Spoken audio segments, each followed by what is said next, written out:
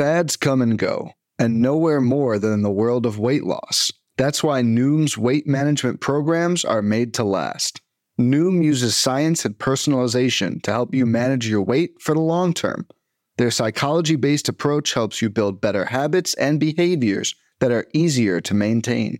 The best part? You decide how Noom fits into your life, not the other way around. Sign up for your trial today at Noom.com. That's Noom.com to sign up for your trial today.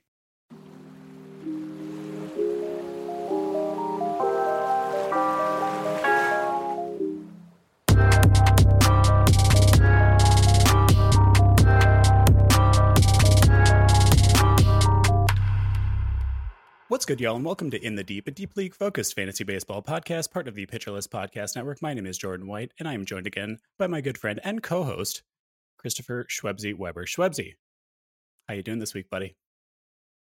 Hi, friends. I didn't forget this time. I'm you doing literally great. Would have gotten away with it if you didn't say anything. You need to be accountable. If you're not accountable for yourself, who's I can't rely on you to be accountable for me. Come on. Yeah, he wrapped me up with high friends last time, so he was making up for it this time by calling himself out. I'm just going to drop a second one somewhere in the middle of the podcast just to kind of balance those scales at some point. Ready for the ad break? That's going to be the ad break. It's just going to be me saying hi, friends, over and over. It's like paying a penance, yes. We're not alone once again this week. We've been on a roll with the guests, and I think this is probably, we just keep going up and up and up, and it's going to go downhill after we have Yancey on later, but it's fine. Rejoining us once again here on the pod is someone we admire dearly. They are the co-host of Take Me Into the Ballgame, an author, actor of stage and screen, who most recently starred opposite Nicholas Baruti in Cryptid, which looks super duper cool, by the way. It is also a frequent guest analyst on MLB Network's Off Base, and the unofficial head of the Gender Nonconforming People Love Play Discipline Party, Ellen Adair. Oh, thank you. Thank you. If it were possible for your introduction to be even better than it was last time, it was indeed. Yes. Thank you so much for being part of the Gender Nonconforming People Love Play Discipline. It's an important lobby. It is. Absolutely. Yeah. Big fan of the NCP LPDP. Oh my gosh, that's so much. How could you do that so quickly? Not yet a 501c3 organization, but we're filing our paperwork. Also on the tags/metal bowl, we have Mabel the dog, who was sleeping for most of today and has now woken up and is eating her dinner. And so that means that she's going to be very sprightly and running around. I love this. We love a Perfect. Mabel appearance every single time we have you on the pod. So Ellen, before we get into the real deal baseball stuff, do you want to plug anything at the front of the show? Anything you've been up to lately? Obviously, I said that you most recently starred in a movie called Cryptid, which I think looks awesome and I really want to watch. Well, is there anything else you want to plug? Well, the thing that I could mention about Cryptid, it is in fact not the most recent movie that I shot, but it is the film that is coming out the soonest. So that will be on video on demand on basically anywhere like Amazon, Apple, etc., starting on January 3rd. So that's coming up, that folks are going to be able to see Cryptid in your small home theaters. And I was also recently in LA at Comic-Con promoting a different movie. This was actually the most recent movie that I shot. I shot it earlier this year, called Herd, and it's they're both sort of like horror movies of different genres, but Cryptid is sort of like a slow burn thriller. It's a monster movie, as you might guess if you know what a cryptid is, and Herd is a zombie film, but it's like virus-based zombies. And it's actually a really beautiful script, and I'm very excited to see it. I have seen Cryptid because I went to a number of film festivals where it showed this fall, but I have not actually yet seen Herd. So I think we would be remiss if we didn't mention who plays your father in Herd. Indeed, Roger Dorn himself, Corbin Burnson. Yes, which is pretty cool. Yeah. Oh God, it was so cool. I was definitely like, I'm gonna play this really cool, and I'm not gonna like mention anything about how I have a podcast about baseball movies. And then like within the first hour of meeting him, I was like, so I have a podcast about grading baseball movies on the 20 to 80 scouting scale, and we've done all three of the major league movies, and I think you're a comedic genius. And he was really a delightful person to work with. He, as you might expect, he's just sort of says whatever he's thinking, which is delightful. And he is also, it's not a particularly funny movie, but there were certain things that he did. Like there was one flashback scene that we were shooting, and he was like, what if I, when I come up to the top of this balcony, I end up kicking an empty beer can off the balcony? Or like, what if I sing row, row, row your boat? And I was, not supposed to be laughing in delight, but I was secretly laughing in delight. It was like the It's really shot over great. your shoulder, and you can see your shoulders kind of going up and down like this because you're trying to Yeah, you stifle a just laugh, sort of shaking. thing. And I'm Love like, it. I'm crying. That's what's going on. I'm totally traumatized by my father, whom I do not love. Oh, Yeah, it was great. It was really great. But yeah, I had the best time. It's just all I want to do is get to be a queer action hero, and so this movie was really a dream. this sounds wonderful, and I'm excited to see that one too. So there's been a lot of stuff happening in terms of free agents and trades and things like that. So we kind of want to go over some of those and get your reactions. Obviously, there's going to be some Phillies talk down the line. Uh, Right. First off, I'm going to be really selfish and talk about the Sean Murphy trade. Uh, You mean the William so Contreras trade? yeah, yeah. How basically is what I'm going to pose to you. How? Yeah. Yeah. I mean, I think that the initial reaction was that it was very puzzling for Atlanta to give up prospects for something that was like already a strength for them. Hmm. With now the Brewer William Contreras. Congratulations, by the way. Thank you Um, so much. and Travis d'Arnaud and Pena, like they already had three. Yeah. It was sort of a situation where it's like one team is hoarding all of the catchers and this other team is hoarding all of the shortstops. But particularly when Contreras is younger than Murphy by 4 whole years and has 2 more years of free agency and just had a fantastic season.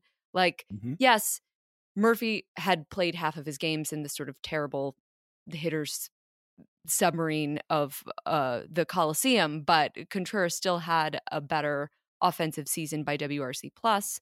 He had Hmm. 138 to Murphy's 122, which corrects for like playing in the, I mean, it's like the opposite of a submarine, actually. It's like the huge battleship. So like most people who play fantasy were probably going to be taking like both of the Contreras over Murphy, even if not by much. But I think this is just, it's not a fantasy trade. It's a real world trade. And I think that it's possible that Anthopoulos was, number one, maybe taking the sure thing over the gamble. So like Contreras wasn't particularly good in his rookie season. But the main factor is obviously Murphy's defense, particularly his 80 grade arm. And what I haven't really heard anyone talking about is whether it might be that sort of the rule changes, specifically, limiting throwovers and therefore incentivizing stolen bases, has Mm. sort of like fueled this particular trade. Like Anthopoulos is so smart that I would bet that he thought, you know what, getting a defensive catcher to help control the running game is going to be a huge priority this offseason, but we're not going to even like say anything about it because we don't want the other teams realizing what a possible competitive advantage this is going to be. So Murphy caught 31% of batters stealing last year, which isn't like, the 44% of JT Realmuto, no big deal or anything. But it is an improvement over Travis d'Arnaud at 25% and Contreras' 27% mark in 2021. He had no stolen base attempts on him this year in 60 games at catcher. So that's what I think was going on. But it is nevertheless definitely a sort of an interesting trade. I feel like I don't know whether actually Oakland ends up sort of coming ahead for this one, or I mean, we'll see whether or not it ends up being a real factor for Atlanta. Yeah, That's I a mean, like really the interesting thought. Like whenever people talk about like the future of catcher defense the next few years, they always bring up the automated strike zone that we're due for one of these years. And everyone says that catcher defense is going to be minimized because of that. And I haven't heard anybody bring that up. So that's a really good point, something I hadn't thought of. And I wonder, I wonder, I don't think that, well, I mean, maybe this is something that the very smart people over at Fangraphs and Baseball Reference are already thinking of, but I don't think that the current structure of catcher defense in like WAR is going to like properly value like the next year or two of catcher defense. So I'm oh God, that's just sent me down a train of thought that I wasn't expecting. This is going to be a future like discussion on the podcast at some point. Well, who knows if sort of eventually pitchers are able to adapt a little bit more. But I think, right now when we're sort of like in the liminal space of these rule changes, I think it could be really huge. Yeah, Alex Anthopoulos is fantastic at the 5D chess of roster construction. I wouldn't be surprised if he was ahead of the curve on that. Yeah. What are your feelings about the trade, Jordan? I mean, besides like hooray, right? I'm still just gobsmacked by the return that the Brewers got, considering what they gave up. I mean, what it comes down to is that the A's, I mean, it feels so bad for their fan base, but like it feels like they're giving so much away for Asturi Ruiz, who is to me just fine. And like it solves a very like clear issue for the Brewers, which was catcher. Like Omar Narvaez took a huge step down offensively. Like he's become a much better defensive catcher, but the bat since he came over from Seattle has just been on a downward trend for the past 2-3 years now. So I think that from an offensive perspective, Contreras' bat is going to play up much more than his does. I just really don't get how they didn't lose more, the Brewers, in this trade. It's still I don't get it at all. But then again, A's are going to A. Yeah, I mean, I guess their attitude. Yeah, breaking on In the Deep. The A's are considering Las Vegas and Winnipeg. Yeah. I think that it's super interesting. Obviously the A's, like they had already gotten Shea Langoliers from Atlanta the previous offseason. So they're just sort of like, Sean Murphy is extra. So like, let's see what we can get for him. And that it seems like a lot of their attitude in trades has been precisely what many fantasy players would want to avoid, which is quantity over quality necessarily. So like, let's just get a bunch of guys and like, hopefully one of them will work out. In terms of the fantasy impact, obviously, as I know that this is a fantasy podcast, I think that it's also stock up for, yeah, I mean, look, you're like exactly where my heart lives, which is like, let's just talk about baseball. Sometimes it'll be fantasy, sometimes it won't.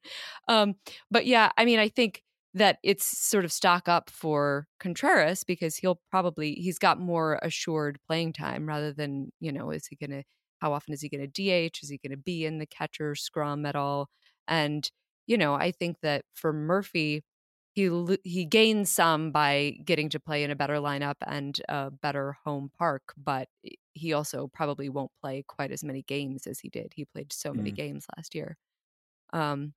And yeah, in terms of Estuary Ruiz, he's just really bounced all around and he's been in so many different farm systems. And you do hear adages about prospects that are traded a lot, not necessarily panning out. And, in some ways, like you could see the perspective of like, well, right, but he's very valuable as a trade chip. But it's like, yeah, didn't any of these teams decide, oh no, like we're absolutely not going to trade our Estuary Ruiz? Everybody's like, oh yeah, you want him? Like, yeah. I mean, but you gotta give up something to get something. But certainly I think we might get to see who he is at the major league level next year, given that he is now playing for the A's and it's going to like slot right into their lineup. And maybe he'll hit leadoff. And he stole 85 bases this year in the minors, like 85. It's insane. It's old timey numbers. and he's good at making contact, and he doesn't strike out a ton. He does not have a ton of power, but he could be useful for somebody in the deep. Yes. If The stolen they're bases sort of are like crazy. insane. Yeah. And I mean, everybody's going to steal more bases next year, probably. But if you're sort of taking the attitude that you're like, I don't want to pay up for stolen bases and I just want to try to get them late, Estuary Ruiz could be your guy. I don't even know what his ADP is right now. I actually want to look that up really quick, too. But it's 343. Oh, I think I would have value. guessed it was later. But still, yeah. Yeah.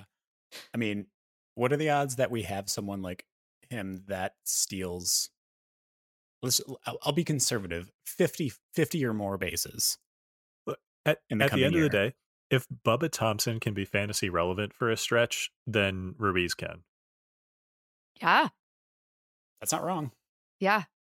I totally forgot about Bubba Thompson. Wow. Just from to briefly touch on what is ostensibly the topic of the podcast, and that is deep leagues.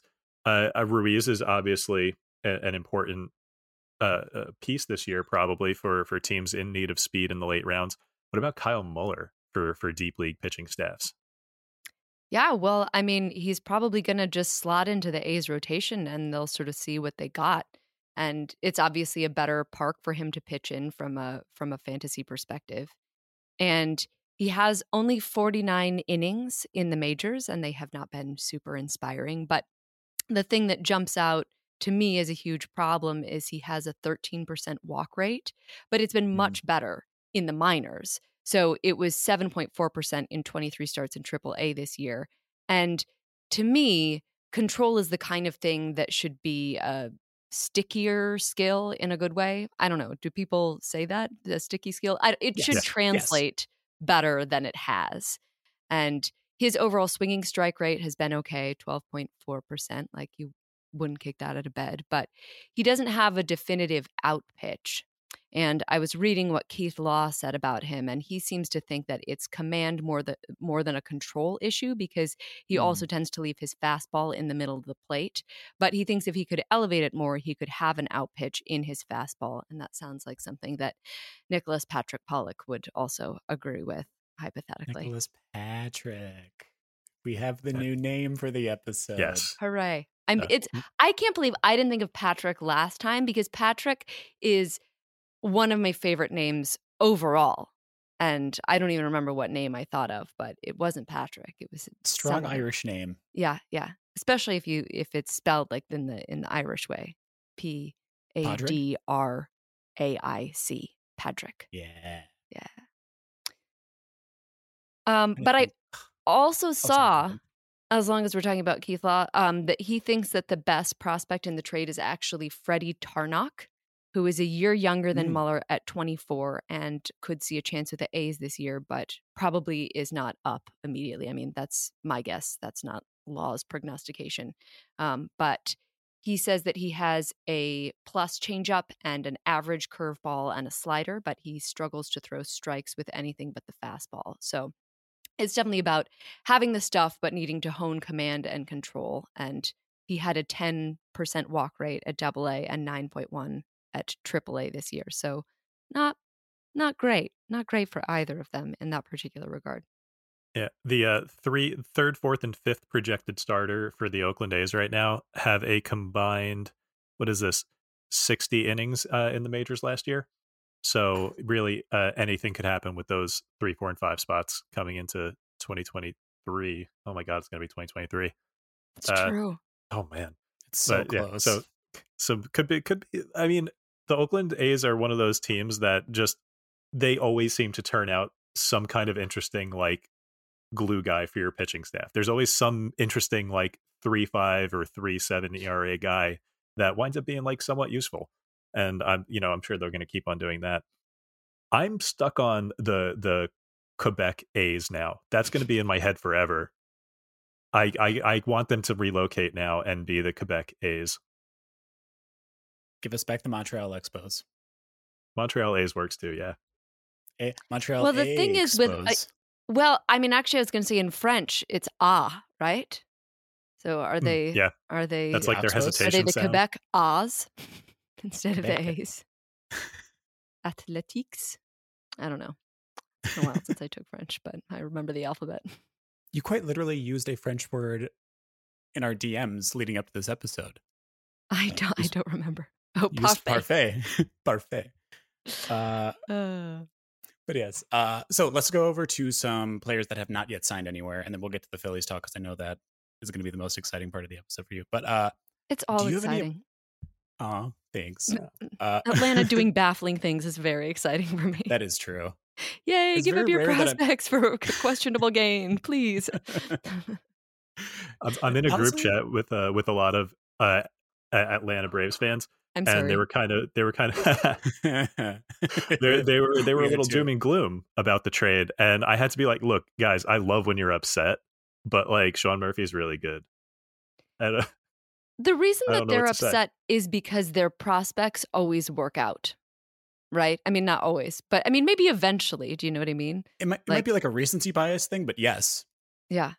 that makes a lot of sense. I mean, also, I will say Schwebsy and I are in a dynasty league together, and it's the both of us, and I'd say like 10 other Atlanta Braves fans. Oh. Maybe like 7. There's a couple of There's a Reds mishmash. fan, there's a Reds fan and Cubs fan, and then I think the rest Yeah. are like Atlanta fans. And just the biggest chef's kiss after that trade happened, just seeing the group chat just unravel on a molecular level, just so angry. So angry. And I was just None the of them understood. embodiment. I was just the embodiment of that Elmo gif in front of the fire. Just, yes, let it burn. I was the sickos meme. Yes. I was the sickos meme. Yes. Yes. But- Fantastic.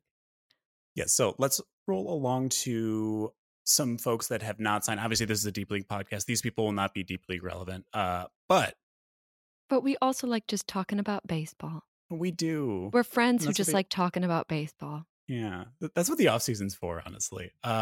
Okay, do you have, and it cannot be the Phillies, obviously, but do you have like an ideal landing spot for Carlos Rodon or Carlos Correa?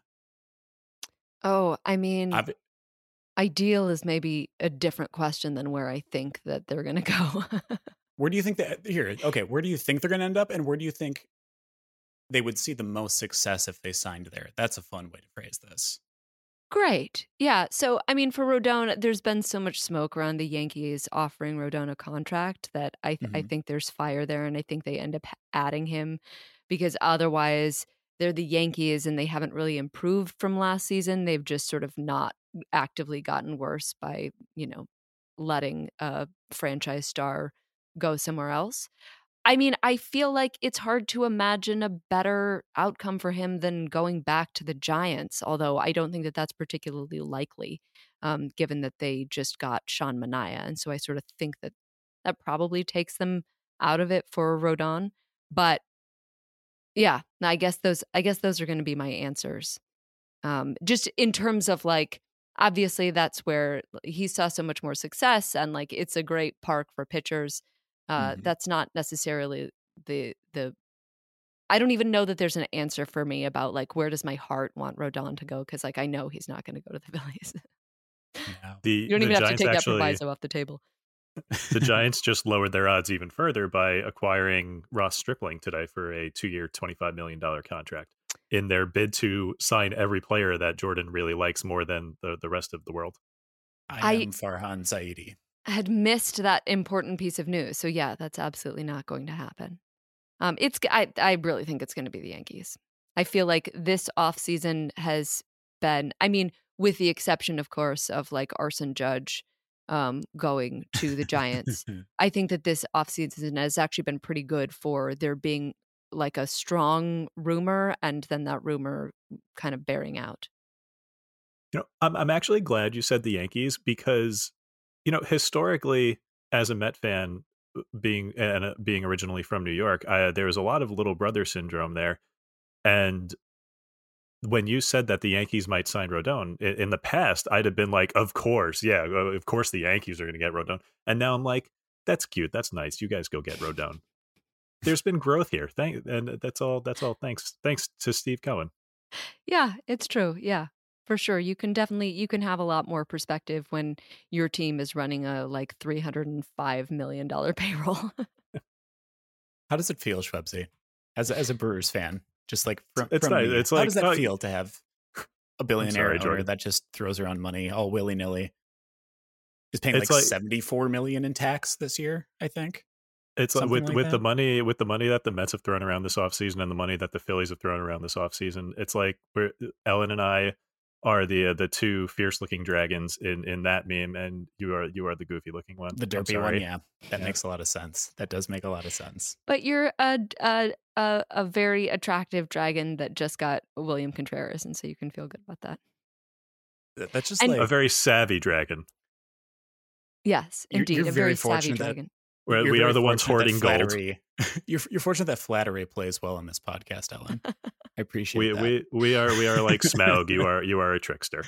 Well, the very first thing that I said to you was like, "Hello, you beautiful, attractive people," and then you couldn't hear me because we had technical difficulties. So yeah, it's the world keeping my ego in check. The universe. I didn't do a very good job of keeping your ego in check in this particular regard. Yeah, if you do it too much, we'll become far too powerful. Nick already thinks we're unwieldy enough as it is. Like he literally said when he was on the podcast, this feels very much like when the cats are away, the mice will play sort of podcast, which is incredibly apt and very fitting. Miscalculation on our part having him as a guest, so now he knows what the vibe is here.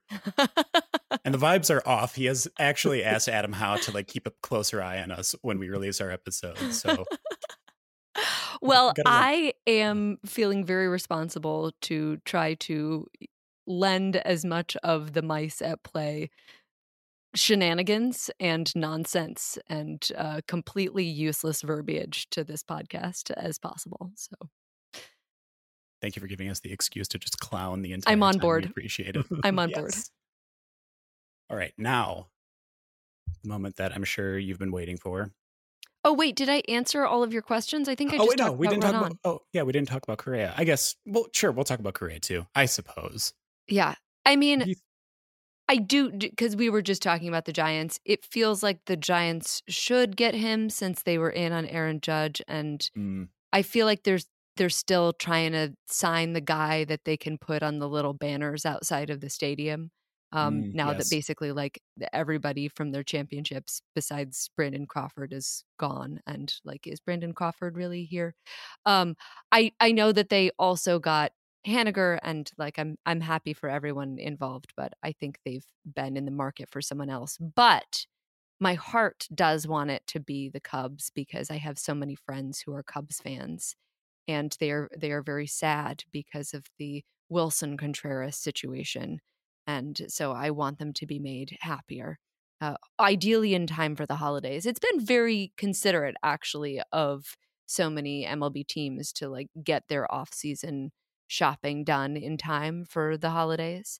But I also think that it actually maybe even makes more sense for the Cubs, who you could say are coming out of a rebuild, whereas the Giants, I'm honestly a little confused as to like the direction of the franchise or the sort of spending profile of Zaidi. Like, I mean, obviously they had a great season in 2021, but I think pretty much everybody was like, yeah, that's because we got basically the best possible outcome from everybody on the team.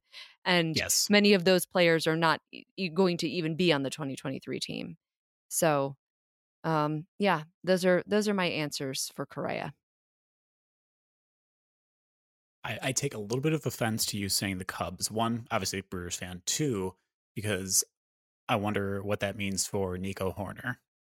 Because I'm a big Nico Hoerner fan, and I think that he could be like a 2020 bat potentially at some point in time.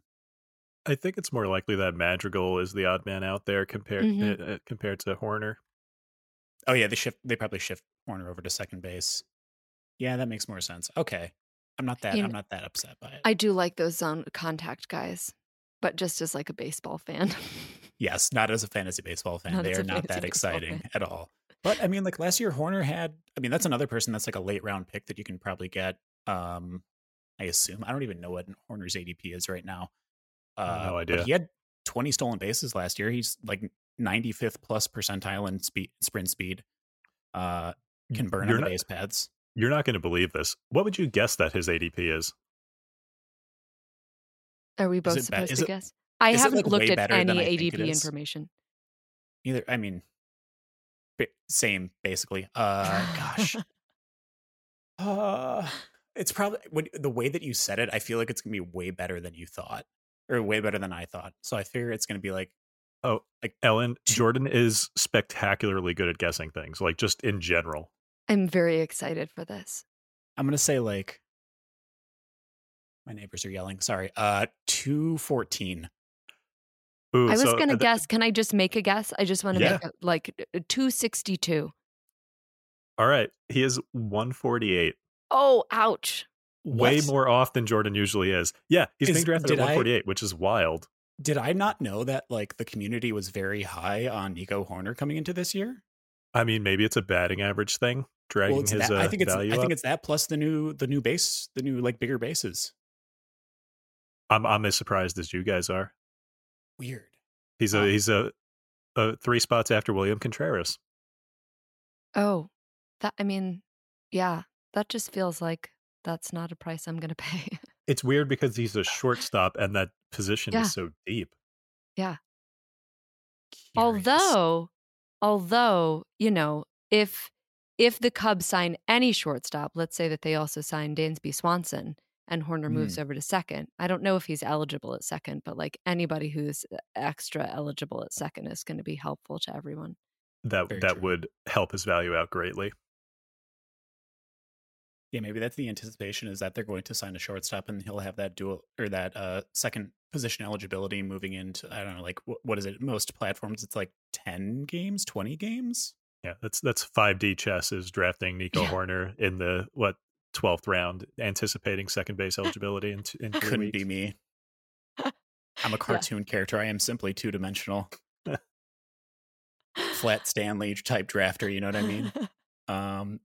I feel so seen. You feel so seen? Was it the Flat Stanley reference? Yeah, no, just like that's the kind of drafter I am. I feel like definitely not. But like, well, what if they sign Dansby Swanson because he just got married to a woman who plays soccer for the Chicago team? So certainly he's going to sign for the Cubs, and then I'll draft Nico Horner and he'll move over to second. This is not the kind of thoughts that I tend to have. I like genuinely wonder if like this was like a very, very tiny, like non-important conspiracy theory that I had, is if he was waiting to like actually go into like serious contract negotiations in any capacity until after his wedding. I mean, I almost wonder if that was like a consideration. I mean, having recently gotten married and knowing like what goes into the planning, I would absolutely buy that. having not recently gotten married, but also knowing what's going into the planning, yeah, I would buy that as well. Although he probably had enough money to hire a wedding planner, which was not something that I did. And that's what the agent's for anyway. So, that stuff could have been going on without him even, having too much input. I love it, though. I think that this is very important. The A's are moving to Quebec, and the reason that Dansby Swanson hasn't signed yet is because he told his agent not to let him sign until after he was done filling out, like stuffing all of the little almonds into the bags by himself and lettering the place holder things himself. Yeah, clearly this is what was happening. I can't talk AAV because I'm making centerpieces. Yeah, exactly. Oh God, I love it. That's the kind of hard-hitting journalism you come to In the Deep for. Speculative journalism, the most important kind. You guys are killing it. Ugh. Absolutely. I would hate to say something that was actually sourced. I'm really sorry I mentioned Keith Law earlier. Bad form. It's all right. Okay, and then I'm trying to think. Wait, what were we going to talk about after that? Oh, Phillies. Let's talk about Phillies. You just completely forgot about it. It's okay. Yeah, I did. Okay. No, it's fine. So let's talk about like the biggest thing first, and then we'll work down the list to the more deep league stuff. Trey Turner. I know you've had opportunities to gush about this already, but feel free to just tell us how you feel. I have, but I'm just so glad that I've got at least 11 years to talk about Trey Turner, because Trey Turner has been one of my favorite players for a very long time, and I can't believe I know that now here we are, Schwebzy and I are sitting around, with our owners who are just like lounging on their bags that have the dollar signs on the side of them, and we're just living the good life, but like. Uh, it wasn't always this way for Phillies fans, Like I feel like Bryce Harper coming to the Phillies, not the first big free agent signing of my life. I mean, the Cliff Lee, I can still see it if I just look straight through the hallway to the New York Daily News cover of the day that Cliff Lee chose the Phillies over the Yankees because it was that much of an important day in my life. But yeah, it's still really beautiful that Trey Turner left some money on the table to come play for the Phillies. And, I have had other opportunities to gush about Trey Turner and why I think he's such a good fit for the Phillies in particular. I think that they really need a leadoff hitter. There is a little bit of sort of controversy about whether or not it will be Trey Turner. Obviously, it should be Trey Turner, or whether or not it will be Kyle Schwarber. But Trey Turner did talk in his press conference about the fact that he and Schwarber are friends from the times that they played on the Nationals together, and they've talked on the phone about it, and so that it's all very collegial. This particular the player's attitude around this question, which I think is obviously good. But, Trey Turner should wreak havoc on the base paths in 2023. This is what I want to see, with the bigger bases and the pickoffs being limited and so on. I want to see him really strike fear into the hearts of the opposing pitchers. And he's just such a well-rounded player. And I also appreciate that in his press conference, he talked about seeing how much fun the Phillies players were having with each other in the postseason, and also how incredibly involved and loud the fans were. And, those are the kinds of factors that it makes you feel really good about players wanting to come and play for your team because they feel like there are good vibes there, whether those are clubhouse good vibes or whether those are fan base good vibes. It just, yeah, it warms my little heart. My brain can't comprehend a 40-year-old Trey Turner. I feel like he's just still gonna look like, Right. Is he Tom still going to Holland look and like a Spider-Man. child? Yeah, he is. That's fine. I'm fine with it. Yeah. Benjamin Button baseball player. Yeah. Mike Petriello did a really excellent piece about how he sort of anticipates his speed might age. And I mean, I suppose I can call it excellent. I mean, number one, I love everything that Mike Petriello does, but and I'm really Yes. sorry to mention something else that was sourced. It was just, this was off the top of my head. I wasn't planning to say this, but basically he was like, Trey Turner's speed is still so elite. Like at age 29, it really has not decreased at all, still 99th percentile sprint speed. And so though it is going to go down by the time he is 40 for sure, it's so elite that he's probably still going to be an athletic player. He's not going to transform suddenly, on his 38th Right. birthday into a lumbering DH type. He's still probably going to have above average speed and agility, which was a nice way to think about it. And I mean, I don't know, also makes sense. I feel like there's been a lot of back and forth between people being like, this is stupid because speed guys don't age very well. And other people being like, well, yeah, but if the speed is this good, then it just means he's going to continue to be athletic, which was sort of, I mean, I don't know. Obviously, I'm such a Trey Turner stan that was the position that I was going to take myself. And, I mean, there's always outliers. Like Kenny Lofton did it forever, and he was Mm-hmm. a center fielder with, which is the position where you get beat up the most if if you're Byron Buxton. Just I hypothetically. sorry theory. for the stray to Byron Buxton fans out there, and anybody who's ever drafted him, which includes myself. Josh Perry's seething right now. Josh Sperry punching air as we speak. So As I long as it's actually not a coffee table or a wall or a locker or anything that True. major league pitchers tend to punch.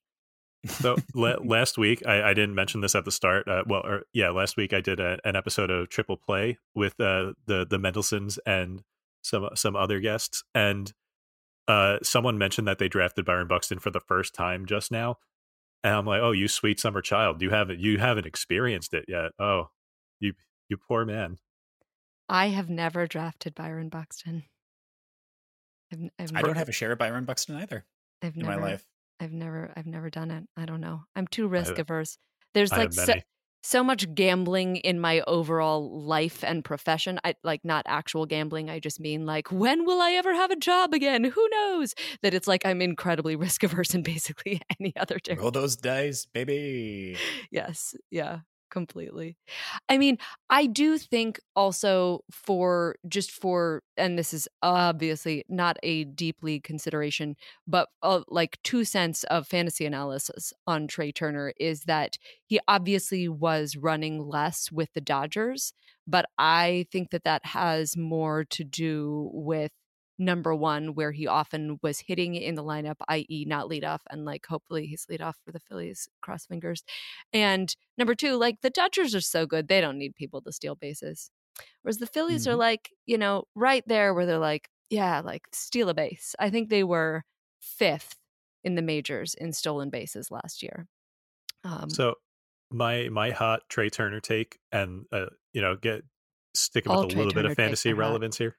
Hey, we did a pitcher list mock draft earlier this offseason, and I had the first overall pick, and I picked Jose Ramirez first overall, citing that there was uncertainty with Trey Turner's situation, with what team he was going to wind up with.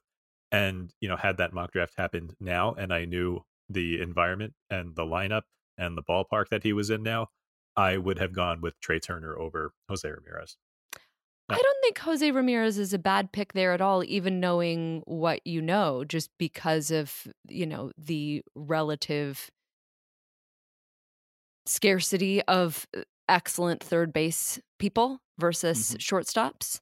And, and you're going to be more likely to be able to get some kind of speed from whomever you draft for shortstop, whereas like Jose Ramirez is one of the only people who's going to be able to do that for you at third base. So I'm here to defend your pick.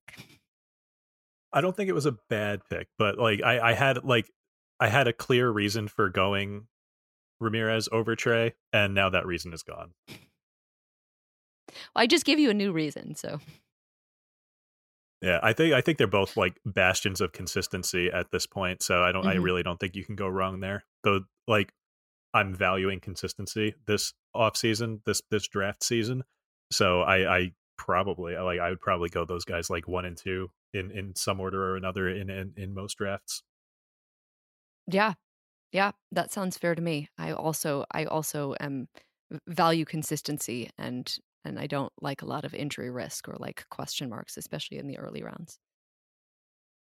For sure. Yeah. Shrebsy, I actually think that you were right for taking, even knowing what we know now, I think it was correct to take Jose Ramirez, mostly because of the reason that Ellen noted, the fact that third base is just so much more shallow in comparison. I do think that's right. Something that I do want to talk about, though, in regard to Trey Turner, is how do you think that his arrival affects Bryson Stott's fantasy value? Well, I feel like the main thing is sort of what we alluded to earlier with our Nico Horner Galaxy Brain discovery, which is that it is for sure that Bryson Stott will move over to second, which will just make him more relevant because, there's like Jose Altuve and a bunch of tumbleweeds at second.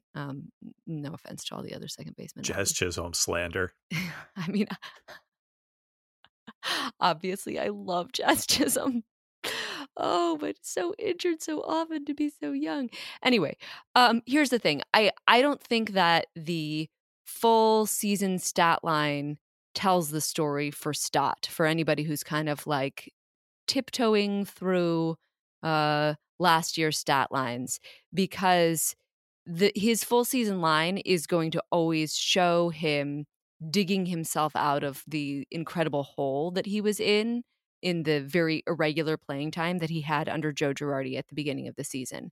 So, I mean, that's my theory, is like, that's why we saw the transformation with the team under Thompson, because he let the kids play. Like, that's the campaign after all, right?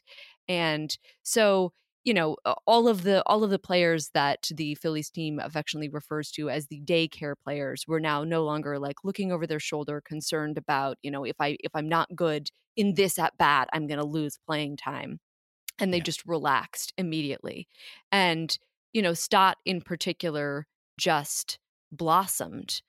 So under Thompson, he slashed 254, 316, 400. He had an 8% walk rate, 16% strikeout rate. He hit 10 homers and had 11 steals from June 2nd. So we're not talking about somebody taking over the world, but certainly I think it's a more promising stat line than you would see for the whole season. So particularly like digging into the numbers just a little bit, his BABIPs were higher in the minors and was pretty low last year, and he's fast enough. He has a 91% percentile sprint speed that I think probably the higher BABIPs are more reflective of who he is. And in the minors, at AAA, he hit 300 one year and 333 another year. So if he's not that, he's a 260 hitter. He's not a 230 hitter like his sort of season line reads. And I mean, another thing that I can say that you're not going to get from looking at Fangraphs is that he's just got such a slow heartbeat. So one of the best moments of the regular season was when he hit a 3-run walk-off. This is the weekend right after Girardi was fired in the series versus the Angels. And so the big moments are not too big for him. And in the postseason, he just looked so calm. He just looked like he'd been there a million times. And the very first Phillies postseason game that I ever went to in my life was versus Atlanta. And he had this astonishing at bat versus Spencer Strider where he fouled off like 5 pitches before lacing this RBI double. And, you know, he had a great, I don't know, it was like 11 pitch at bat versus Verlander. And, you know, where it just looked like, why is he the only person doing this right now? So I think that he's not maybe like a superstar either for real life baseball or for fantasy baseball, but I think he's a great deeper league play, especially if you're looking for a second baseman. Love it. Yeah, we have a lot of time to see where his ADP roams to. Obviously, he's at 218 right now, which is actually not. I thought he would be further back than that. I sort of thought he might be further back than maybe everybody knows that he's more of a 260 hitter and not a 234 guy. Yes, but I mean, I didn't, to be fair, because I didn't watch him that closely. I haven't had time to look into his profile, and I think it's a really good thing to point out the difference between the new regime with Thompson as opposed to with Girardi. And like you said, just kind of that general, I mean, you could see that just in the media in terms of like what was covered with the Phillies. It felt like the vibes were just relaxed and just nice once he took over. Right. Yeah. Yeah. And I think that's a conducive environment for better performance in general. So yeah, I think particularly in this day and age where it's like so many of the little decisions that we're yelling at our managers from the couch were actually potentially just made by the front office or made by somebody else. And so like the main thing that a manager actually probably does for sure is manage personalities and, you know, just give good St. Crispin's Day speeches. And I think it's just clear that you know, Rob Thompson is good at that. He's good at making everybody happy and sort of reading what different guys need and stuff like that. So you know, I think that I was skeptical before this year as to what a difference a manager could actually make, and now I'm converted. But I think it's all soft factors are the difference that a manager makes is really, you know, like who knows how to make everybody happy. No roster decisions, just vibes. Just vibes. It's all vibes. Yeah. And I also love that you managed to work another Kenneth Branagh reference into the podcast after we talked about it last time, too. It's all coming full circle. I love this. I didn't remember that I talked about it last time, but it is my favorite movie of all time, so I'm not surprised.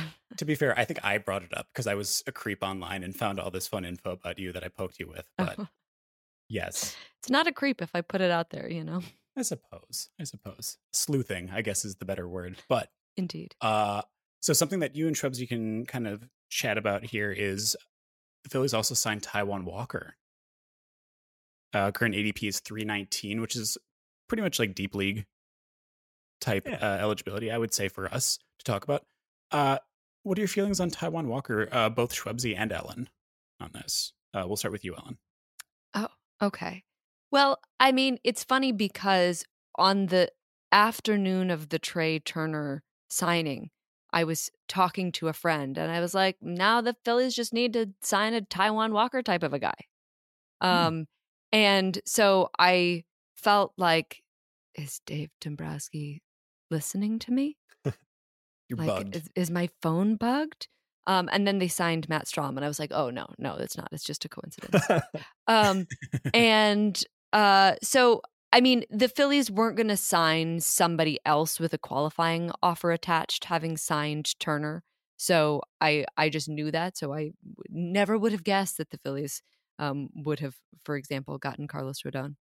But I feel fine about this choice. Like, the deal is absolutely insane, but like, that's the market, and he's $1 million more per year than Jameson Taillon, and I feel fine about that. Interestingly, I was talking with Keith Olbermann, and he pointed out that Walker implodes in either late July or early August of every season. And I mean, he had just like shared a couple of BREF pages from the last couple of years since he's come back from Tommy John, but it's also reflected in his career splits. And I was like, that's crazy and weird. You know, like, being bad in April or September, both of those things make sense to me somehow, but just like late July or early August, I don't know. And then like being fine again in September, I don't understand it, but it's a thing. So I'm like, great, now I'll just be prepared.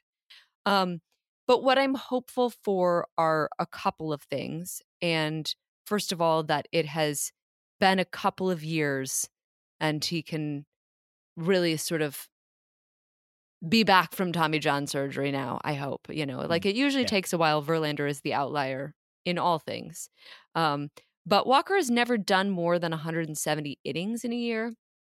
And I mean, if that's what the Phillies get out of him, like, they'll be fine. I mean, I hope they'll be fine. I feel like that's normal in this day and age. But I'm hopeful that it's at least that and not less than that. But that's something to think about if you are a person listening to this, not for how I feel about Taijuan Walker and the Phillies, but thinking about rostering Taijuan Walker in your fantasy league. If you're looking at him in a deep league context, like, he deals with small injuries every year in addition to dealing with large ones. And you know, Walker had a good season last year, and it was, borne up by his peripheral numbers. But this was largely on the back of throwing his splitter a career high amount, which was 27% of the time. And that's cool, obviously, but it's such a volatile pitch. And so my other hope is that Caleb Cotham, this is the Phillies pitching coach, might be able to get a little bit more out of his cutter and his curveball, which he used only 5% and 9% last year, respectively. And the reason that I am citing those pitches over his slider, which he uses more often, is because a number of pitchers on the Phillies, most notably Jose Alvarado, who was like completely transformed by usage of the cutter, but also Aaron Nola and Ranger Suarez and Zach Eflin all saw improvements in their cutters or their cutter usage or like the existence of a cutter at all under Cotham. And Bailey Falter, when he had that sort of good run in the middle of the season last year, that was due to improvements and greater usage of his curveball. And, you know, Zach Wheeler has actually talked about how he feels like he's become a better pitcher on the Phillies, which was a laughable notion in the years when every single good reliever came to the Phillies just to have a 9 ERA. So this isn't a reason to draft Walker, but it is something that I'm hopeful for and kind of looking for in a best of all possible outcomes kind of a way, that he might be able to get more strikeouts if he can improve those 2 pitches. Let me just say that you are going to adore Taijuan Walker. He is an immaculate vibes guy. And really, like his, July second half struggles, whatever you want to call it, it was one start. He had like a 2.79 ERA leading up to July 31st. And then on July 31st, he got absolutely annihilated by the Braves, which colored my view of his season. I thought he had a much worse second half than he did. It was really just this one brutal start against the division rival where he gave up 8 runs in 1 inning. And But I then remember, that's the kind of start it that was you just remember. brutal. Yeah. It really colored my whole view of his season. I still had it in my head that he had a really bad second half. From that point forward, from the start of August, August 10th, he had a 3.57 ERA. He was totally fine. It was really, he had one miserable start it was a particularly unfortunate miserable start, but he was good for pretty much the whole year. And super LGBTQ friendly. He had a taco stand at Citi Field. He's just a great guy, cromulent pitcher. I maybe a tick above cromulent. We've reached the quota for the episode, folks. We did it. We should get like the soundbite of the Pee-wee's Funhouse clip. Go every time I say the word. Oh, yeah. It's the word of the day every day. But yeah, Walker's good. He's I think him and Ranger Suarez should probably have like similar outlooks. Maybe Ranger's a little less prone to the absolute blow up because he's not reliant on a splitter like Taijuan is. But I think both of them are going to be fantastic rotation stabilizers, and I do think that he's going to be basically what he has been the last couple of years. Hopefully without what he did in 2021, which was a true second half blow up. He was pretty rough. But again, that was the deepest he had gone in a season since his surgery. So you got to give him some leeway there. Yeah, no, I've always been a huge fan of Taijuan Walker, the human being, which is, I think, part of the reason why he was the first person to spring to mind for me about we just need one of these guys. But I'm very excited that he's on the team as a person, and I'm also excited that he's on the team as a pitcher. But I would say my opinion of him as a vibes guy is even higher than him as a pitcher. Really, really brutal swing for the Mets to lose Taijuan and gain Brooks Raley. Just a brutal swing in vibe there. Yeah. I'm sorry, Schwebs. Yeah. Very sorry about that. Okay, so the last signing that we want to talk about is one that you brought up, Matt Strahm. ADP is 713. This is getting to the point where it's too deep for us as well. Do you have any feelings on Matt Strahm? We can skim right over this if you want to. I mean, I don't have a lot of feelings. I was excited about Strahm when he was a prospect, and so it's not zero feelings at all. And I know that his velocity was playing up out of the bullpen, which has made his fastball more effective, and that as a relief pitcher, he's atypical in having 5 pitches, and so maybe the Phillies can tweak that mix, or maybe it just allows him to be completely unpredictable in short stretches.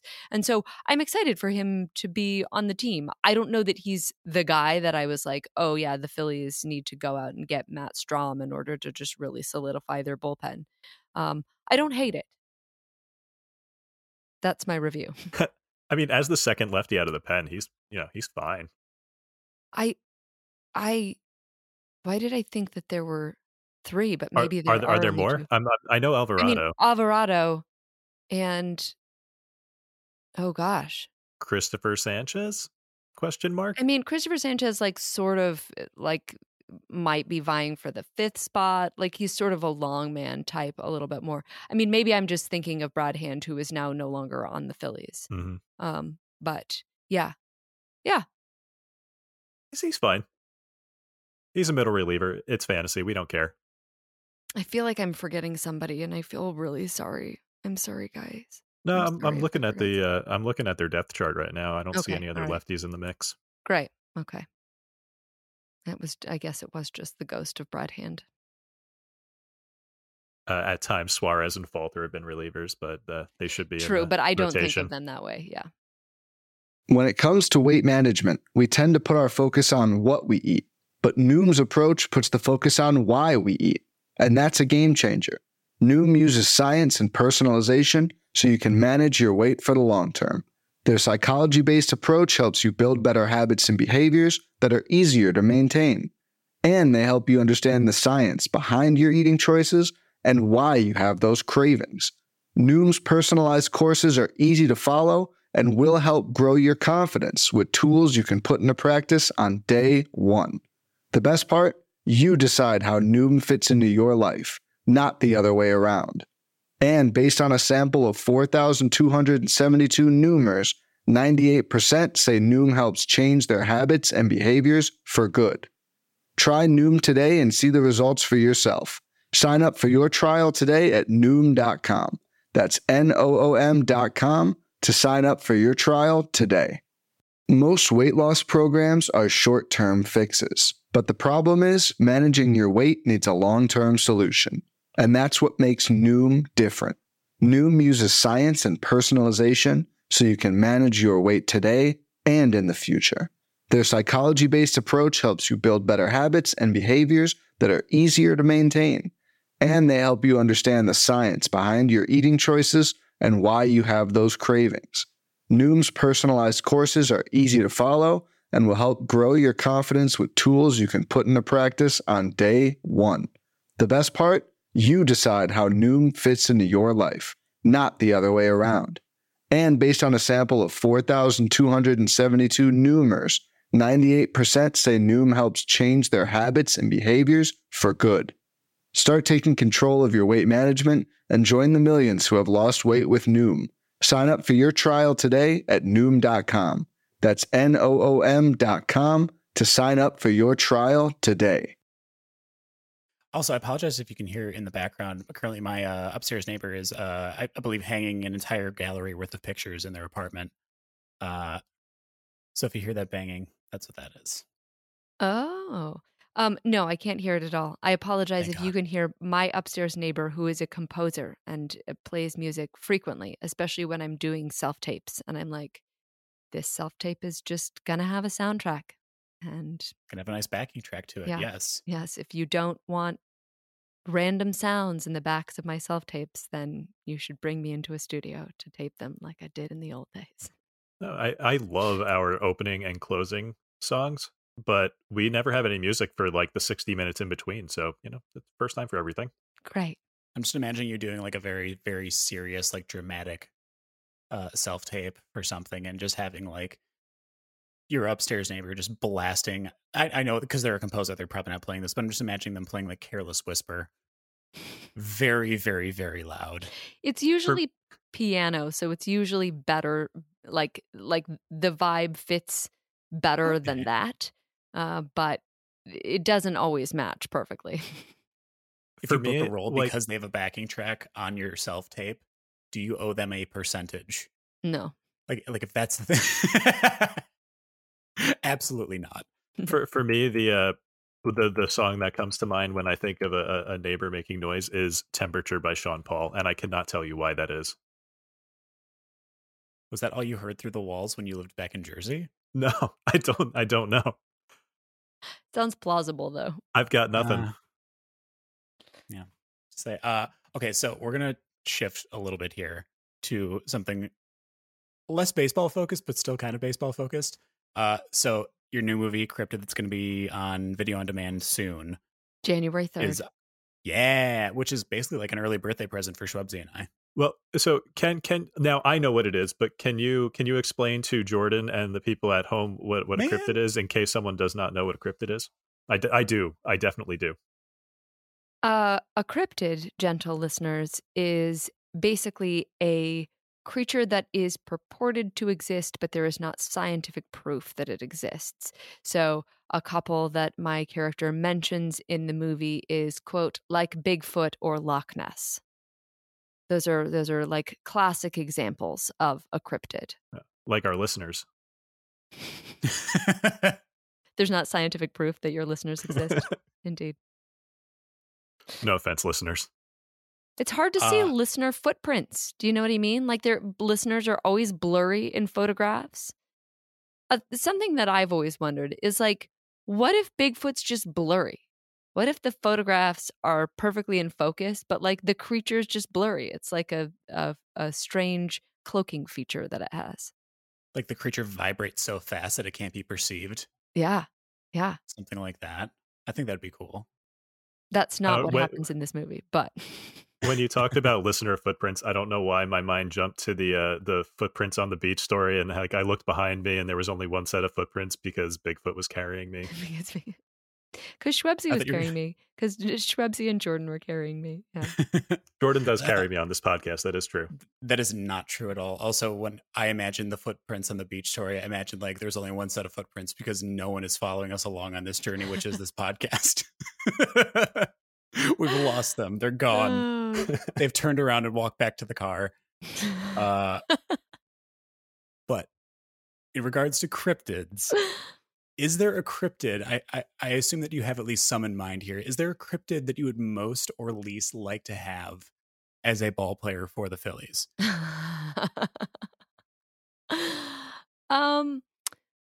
Well, you know, I initially I did some research on like different kinds of cryptids when we shot this movie. And I think that there's a creature called a Jersey Devil. Correct, that's yes. like a horse with bat-type wings, in contrast to the sort of bird-type wings of the Pegasus that Aaron Nola rides. And yes. I just feel like a player of that particular makeup would be a pretty good fielder, you know? Like, they could really get to balls. They could really snag balls out of the air. It would be home run robbery all the time if it was like a horse with bat wings. And like, it would probably also tear around the bases. Horses are very fast, even if they don't have wings. And I'm not exactly sure how it would bat. But with the wings. With the wings. Oh, I was thinking like if it batted by holding the bat in its teeth, Airbud style, then there would be a real question of like what the strike zone really was. And if that was the case, maybe it would just maybe it would just like walk a lot. But I do like that it would just use its wings to bat. That makes sense. I feel like wings. I like the idea of it running the bases because I'm sure as baseball fans, everyone has seen the clip of Mr. Ed sliding into home plate. A classic. Yes. Absolute classic. An absolute classic. Although I was thinking about this. My reference to Airbud is not an accident because I have been also preparing for us to grade on the 20 to 80 scouting scale for baseball prospects, the movie Airbud. Yes. And fetch. There's Airbud 7th inning fetch, indeed. And there's this moment also where Airbud slides. It's not as hilarious as Mr. Ed sliding, which is truly one of the great cinematic achievements of the 20th century. But it made me think about not the same advantage for a dog to slide as it is for a human, because like the long part of their body is already running. You know what I mean? Yeah. Like you're not actually extending your body that much by sliding. You're just like slowing yourself down. Anyway, this is only one of many baseball accuracy problems that I am prepared to have with Airbud 7th inning fetch. What I'm mostly thinking about though is the fact that Airbud, while sliding doesn't make a lot of sense, maybe a head first slide would make sense, but also I think Airbud would be a really good first baseman because you have to often stretch for balls, and like with pets, what's something they do better than anything? Ooh, big stretch. Big stretch. It's true. I mean, they do put Airbud at first base in the movie. Do they really? Yes, because he can't really throw, I assume. Fair. But to me, this actually feels like a waste of his range You know, like a golden retriever can run faster than a person. And so like a golden retriever in the outfield would be a real advantage. Mm. You know, I I mean, bet he'd yes, be fantastic at scoops. Excellent. I mean, this dog is snagging balls out of the air left and right in the entire movie. So yeah. Anyway, cryptid. Other cryptids that would be good. Is Air Bud a cryptid? I mean, there's no scientific proof that a dog can play basketball, volleyball, football, soccer, and baseball. So yes, maybe. I think baseball is when he jumped the shark. I believed all the rest. I mean, there are a lot of problems with the dog batting. I don't know. I don't want to get too much into my own podcast. But yeah, like when he swings, he can't keep his eye on the ball. Anyway, I think that a chupacabra would also be a good, like really fierce relief pitcher. Mm. You just have to make sure if your chupacabra is on the Phillies that it doesn't eat the Galapagos gang. But yeah, I mean, I think the Jersey Devil is the obvious 1-1 of cryptids to draft for a baseball team. See, for me, I think it's the Mothman. I think that the Mothman would probably be my favorite one. Basically, because the whole mythos behind the Mothman is that the Mothman will appear at what amount to essentially tragic events. And I think because of that, it would make for a great closer because the minute it leaves the bullpen and the opposing team sees it, their hopes are just completely dashed. Yeah. See, I don't know if mine qualifies as a cryptid or if it's more of an urban legend, but Slender Man, because he's got that Jake DeGrom, Tristan McKenzie body type, and I feel like he can sling it. That extension, though. Yeah, right?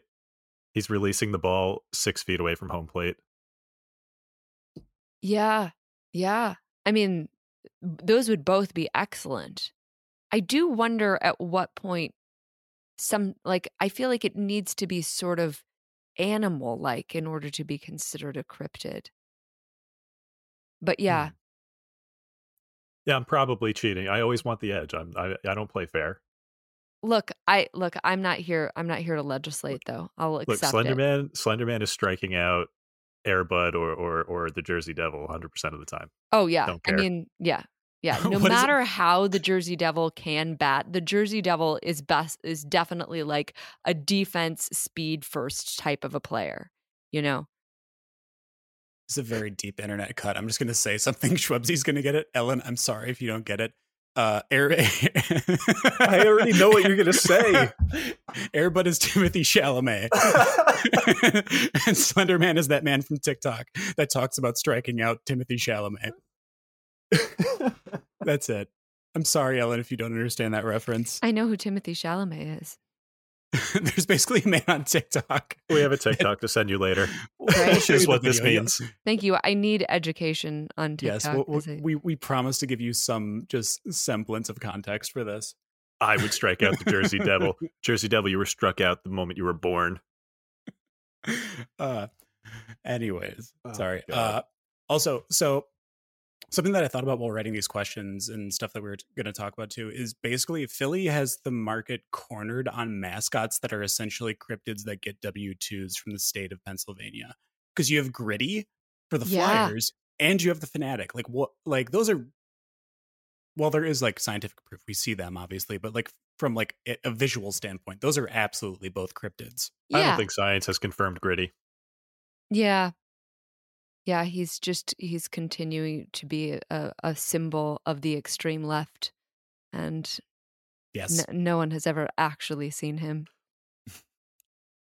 Yeah, no, I think that's quite an excellent point. I mean, although the lore, of course, about the Philly Fanatic is that he's from the Galapagos, which would lead you to believe that there is some sort of like scientific proof for the Philly Fanatic existing other than, the obvious that many hundreds of people have had popcorn dumped upon them by the Philly Fanatic in any given year. But yes, they're exactly, if you saw, let us imagine a world in which you saw like a real Philly Fanatic or a real Gritty, like not a person in a suit, but like that, but just an animal. Yeah, total cryptid category. Yeah. I thought so too. Also, I got to ask, do you think that does the Fanatic migrate between seasons? Like back to the Galapagos, do you think? I hope so. It's so cold. Yeah. It is so cold. He doesn't have pants. Oh, I forgot about that part. He does. He's very. He's got blubber like stored for the winter. It's true. It's true that he does. I mean, I haven't seen him fly personally. I mean, I don't know. Maybe he just takes Southwest like everybody else. It has occurred to me that an old Phillies mascot. Were you ever familiar with Hip Hop? This was a mascot for the Sixers for like a minute. Jordan furiously Googling. And it was relatively ill-conceived, kind of like muscular rabbit man. Oh, this is full. That I think would also qualify. Is this okay? I think Swoop is clearly just an eagle. Like, no big deal. But I think, yeah. Hip hop and I'm trying to remember what the name of the Sixers dog mascot. They have a dog mascot now. It's terrible. We were actually talking about great, this yesterday. But it's also pretty clearly just like a dog. You were talking about this yesterday. This was a potential topic that we were going to bring to you because Gritty and the Fanatic are so iconic and fantastic, and then the 76ers just have a blue dog. It's a real fail. Yeah. I think what I said yesterday when we were talking about it is that it looked like an Australian shepherd had a baby with an ABA basketball is what it looks like to me. It looks like Bluey, the children's cartoon, if Bluey was a cryptid. Yeah. We don't know if you're a Bluey fan or not. I grew up without a television, so I don't have the strong opinions. The Philly Fanatic was my childhood. Has there ever been a team that has done like a cartoon, speaking of which, like with their mascot? Well, I mean, I feel like the Philly Fanatic is I see what you're saying. Like, have they ever had like an actual like cartoon program where they have like the mascot in it as the main character? I wonder if a team has ever attempted to do that. I would watch the blooper adult animation cartoon.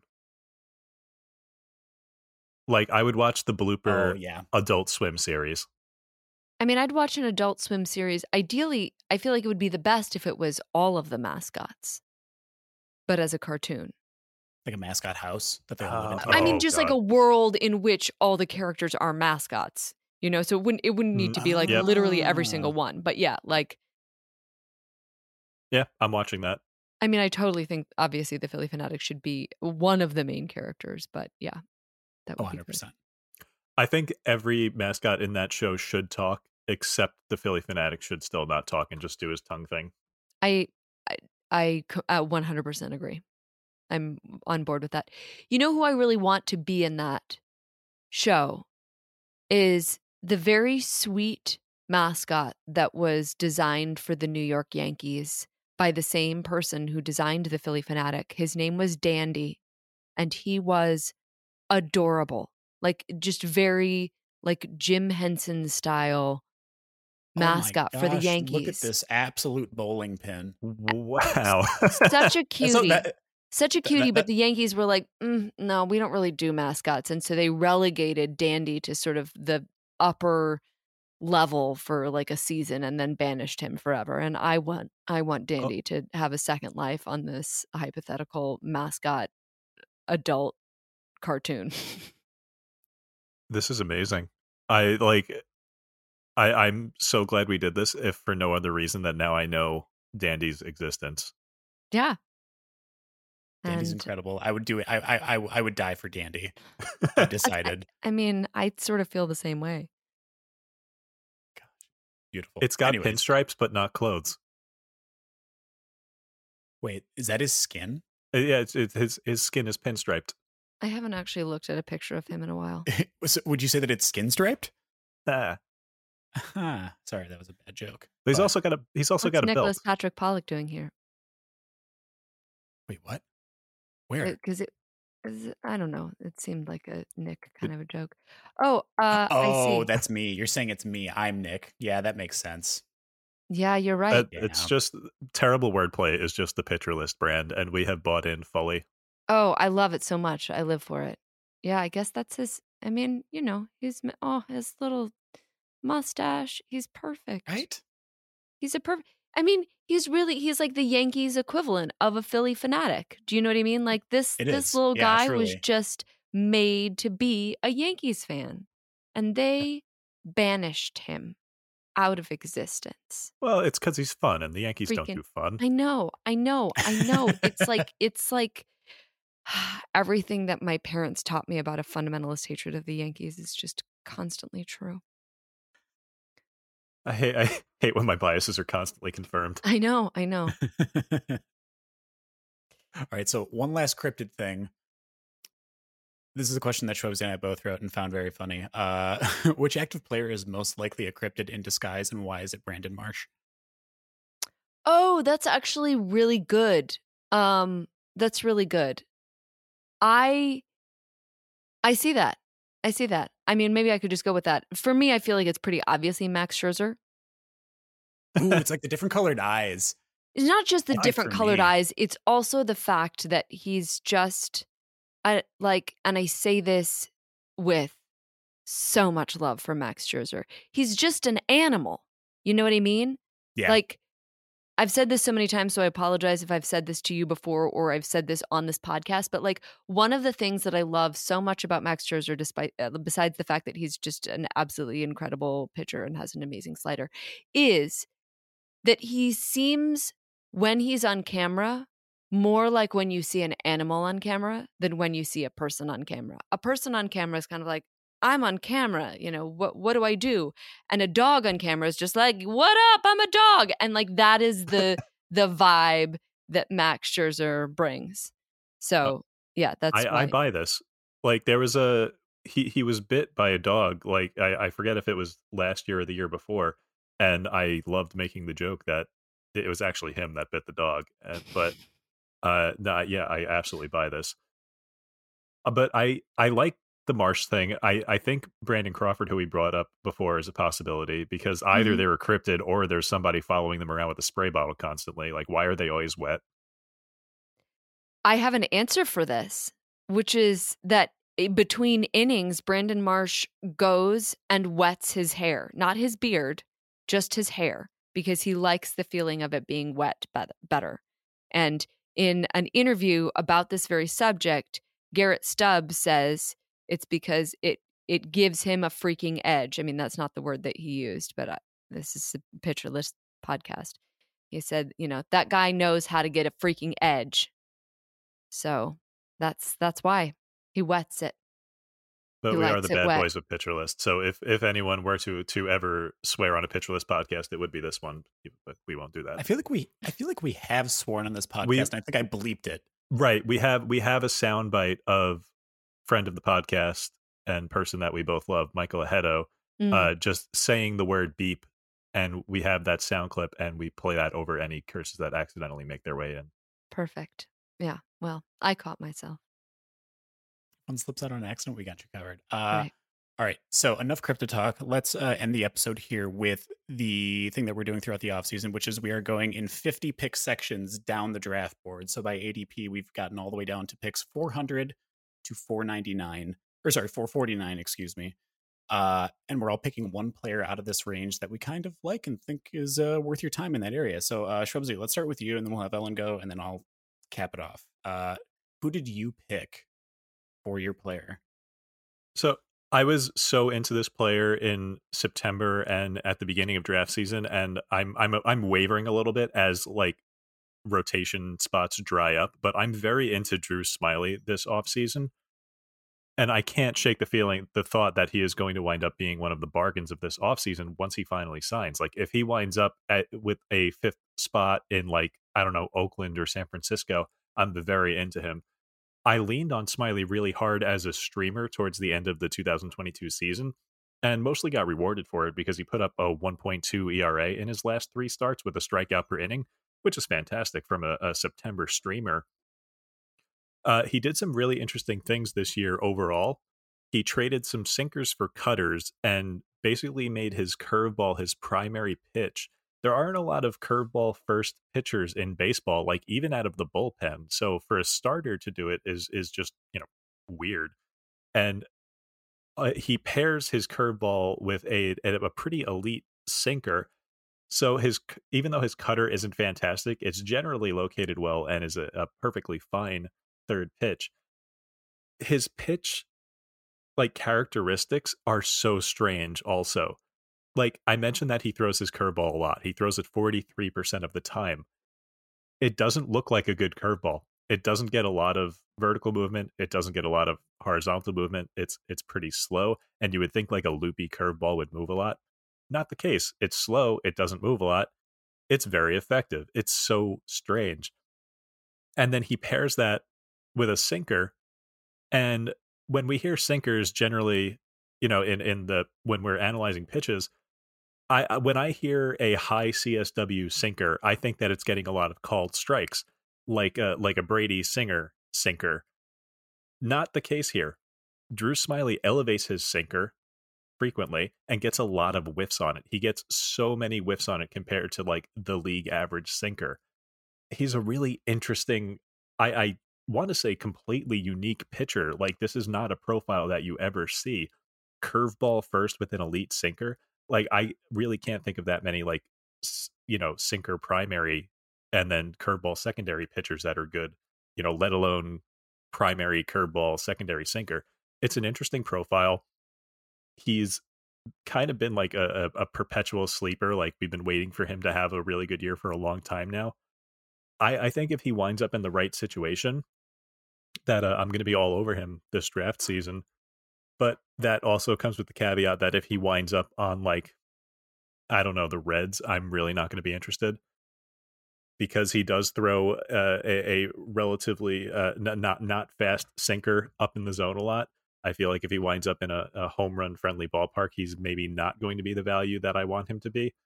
But if he does wind up in a good situation, I'm going to be all over this. I like the profile. He's a very interesting pitcher. And this is the first ADP range that we've done this exercise with that I wasn't like, oh my God, there is just a wealth of options here. I think we're starting to get into like the desert of the ADP ranges. Yeah, things definitely feel like they're drying up a little bit. There's still people that are interesting here, right? But also as we work further down this draft board, as the season goes on, or sorry, as we get closer to the season, it's just going to get thinner and thinner and thinner, and we're going to have to find different levels of upside, I guess, more than anything. Like a lot of it's going to be like volume based as we get deeper and deeper, I would assume. But I do think the Smiley's profile is super duper interesting, like you pointed out. I've always loved Drew Smiley. Even when I feel like I shouldn't, even in moments where I'm like, you're no good for me, Drew Smiley.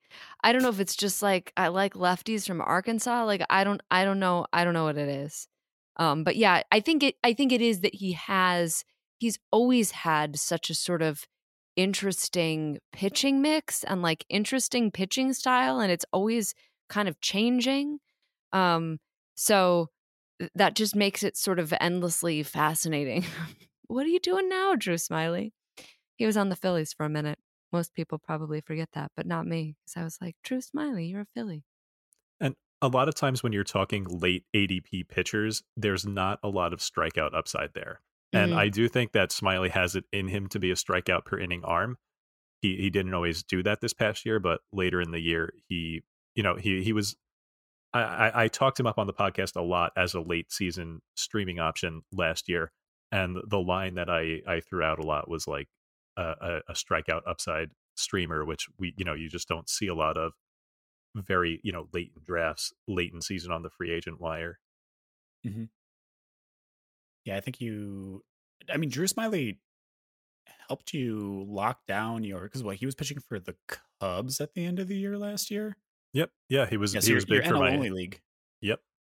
Yeah, I do remember that. Talk about how many streams you got out of him and how much value he actually gave you, which was very exciting. He did get absolutely annihilated against the Cardinals in one September start, so it wasn't all roses, but he was they have a good offense, and you probably weren't streaming him against them anyway. But he might just be that. He might just be a high upside streamer, which has its place. Totally fine. Yeah. All right, Ellen, let's go to your player, which I think we're going to stick with close to home, I would say. Yeah, probably. I mean, actually, there are a lot of players here who are interesting, and but I'm going to go ahead and pick the low-hanging fruit for me personally, and say Andrew Painter.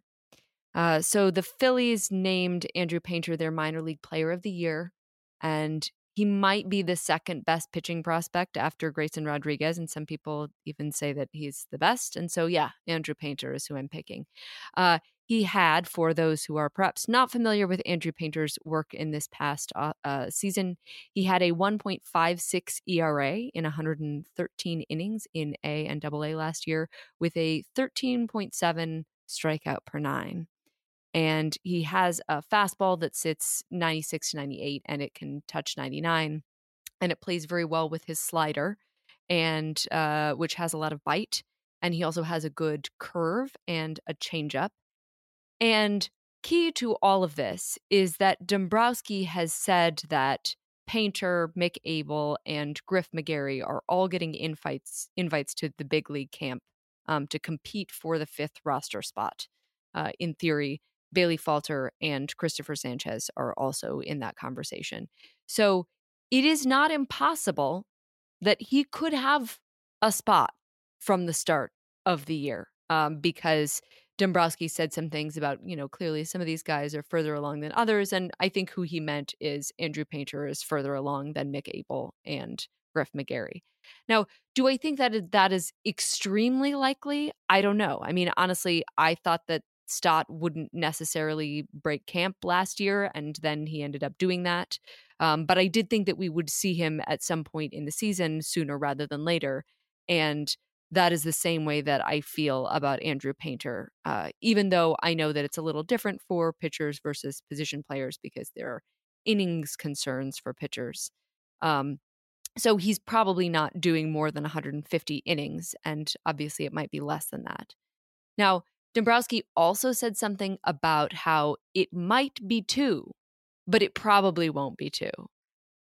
Because if there are 2 young pitchers who look like they deserve a spot, I would 100% do that if I were running the Phillies. Honestly, I mean, part of me even wishes that they would sign another vet and make the young guys compete for a 6th spot and just plan to have a 6-man rotation, because no one has thrown more innings since 2018 than Aaron Nola. And Wheeler also struggled last year health-wise, coming off from throwing more innings than anyone else in 2021 after the shortened 2020 season. Walker, as we discussed, always, often gets injured. Ranger Suarez is like a bulldog and could probably run out there every 4th day if you wanted him to. But you could manage your young pitchers' arms as well as, dealing with your other pitchers, having such a large workload, having had a deep run into the postseason. So that's what I would do. I'm not saying that's what they will do, but I think that certainly we see Andrew Painter next year. That's my prognostication. Whether or not he starts the season on the Phillies roster is another question, but that's not out of the question. This doesn't mean a ton, but it's really fun that he pitched across 3 levels this year as a 19-year-old. He started in low A, walked almost 11% of the batters he saw. And then he went up and still dominated. And then he went up to high A, struck out 4.9% of the batters he saw, less than half. Yeah, it's dominated. And then he moved up to double A as a 19-year-old, did I say struck out? I meant he walked 4.9%. And then he moved up to double A, and he walked 1.8% of the batters he saw, half again. Goofy. Which is silly. That's What not are how that's those supposed things? to work. Right, exactly. That doesn't work that way, but he did it, and it's impressive stuff.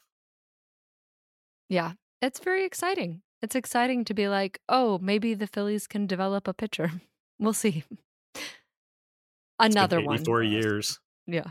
I mean, Aaron Nola. No, I love the pickup painter. I think the biggest thing that you pointed out that will be a limitation whether he breaks camp is obviously the innings. But even so, as someone like in a deep league, if you want to take and stash someone like Andrew Painter, I feel like that's a great pickup at that point. Because again, we're sitting at pick 400 to 449.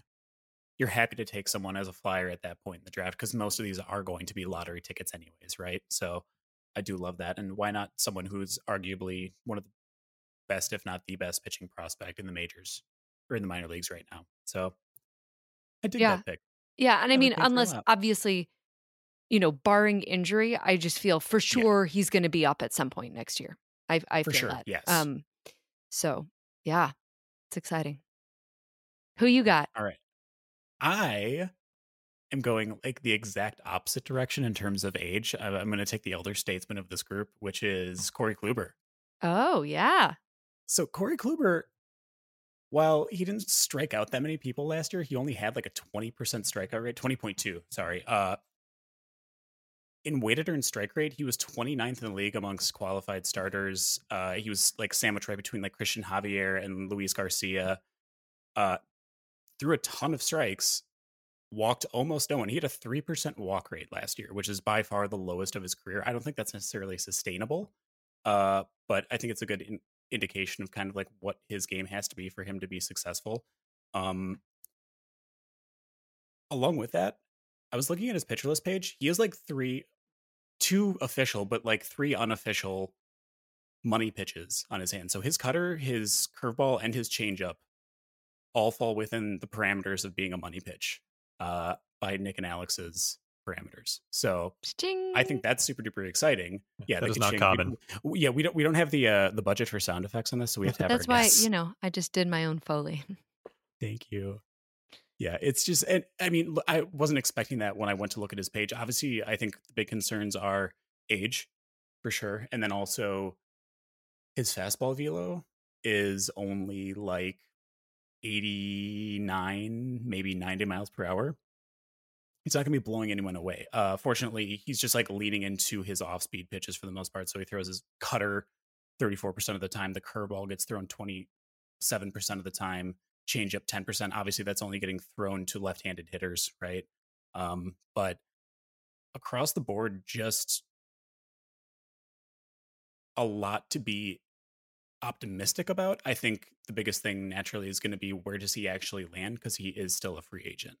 And I think if I'm at this point in the draft, I'm going to capitalize on the uncertainty of where he's going and just take that flyer and try to grab him, because I think the peripheral data there is really supportive of him having a solid campaign. If he can stay healthy, I think he'll give you like 150 to 160 pretty solid innings at that point.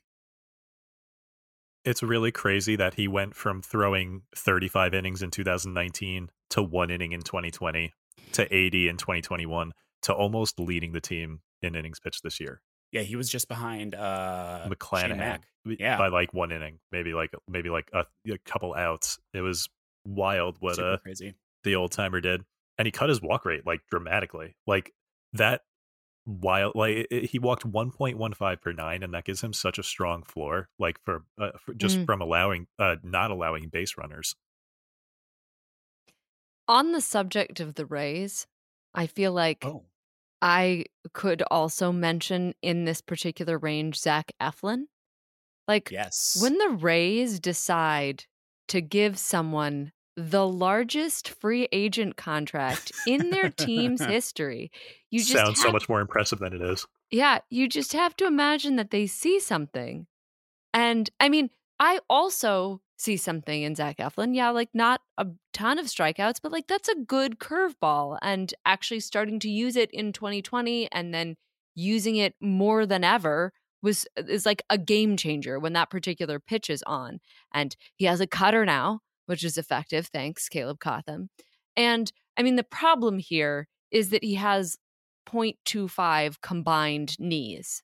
And I mean, that's the sort of thing that like, even in my thinking about this, I'm like, do the Rays know something about how to work with 0.25 combined knees?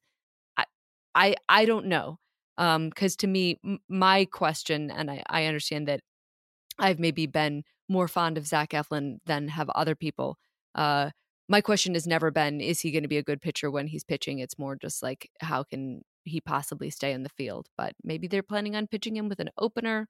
But also, maybe they aren't, because actually when he's healthy, he can pitch deep into games. You know, he has 4 main pitches, and then he has 2 sort of like show me pitches. So he's got actually a good arsenal.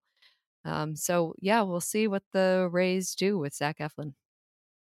Interesting having the Rays acquire Eflin when they're kind of notorious for not managing injuries well.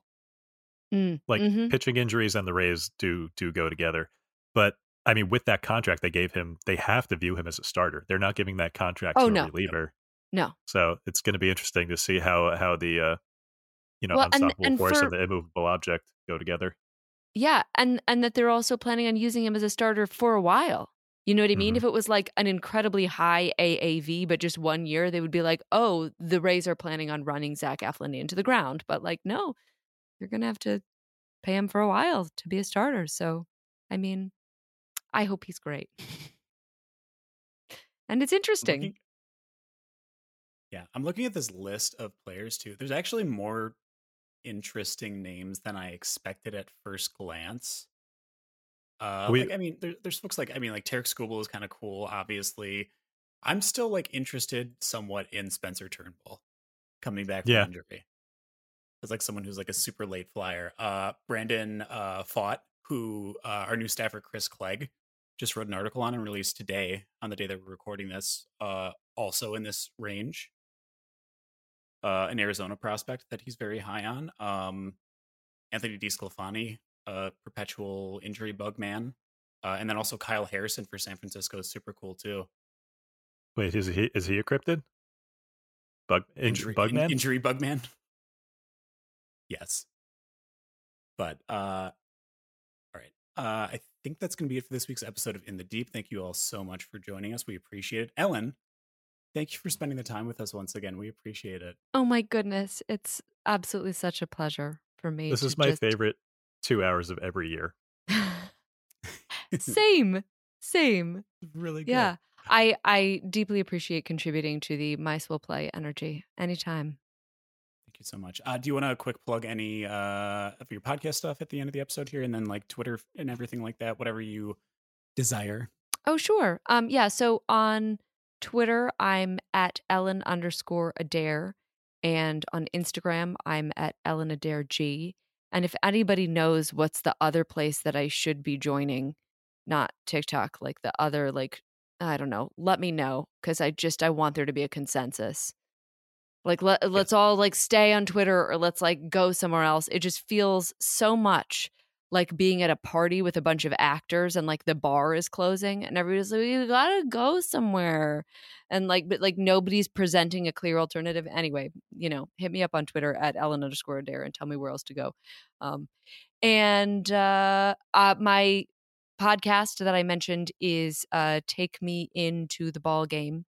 I do have another podcast called Love Takes Action, which is not at all baseball related. It's basically like interviewing people about kind of turning points in their lives and, the way that other people have helped them or they have helped other people. It's beautiful. It gives me faith in being alive in 2022, almost 2023. And we are going to have a second season of that. Hooray. So, but the first season of that is out for folks to listen to.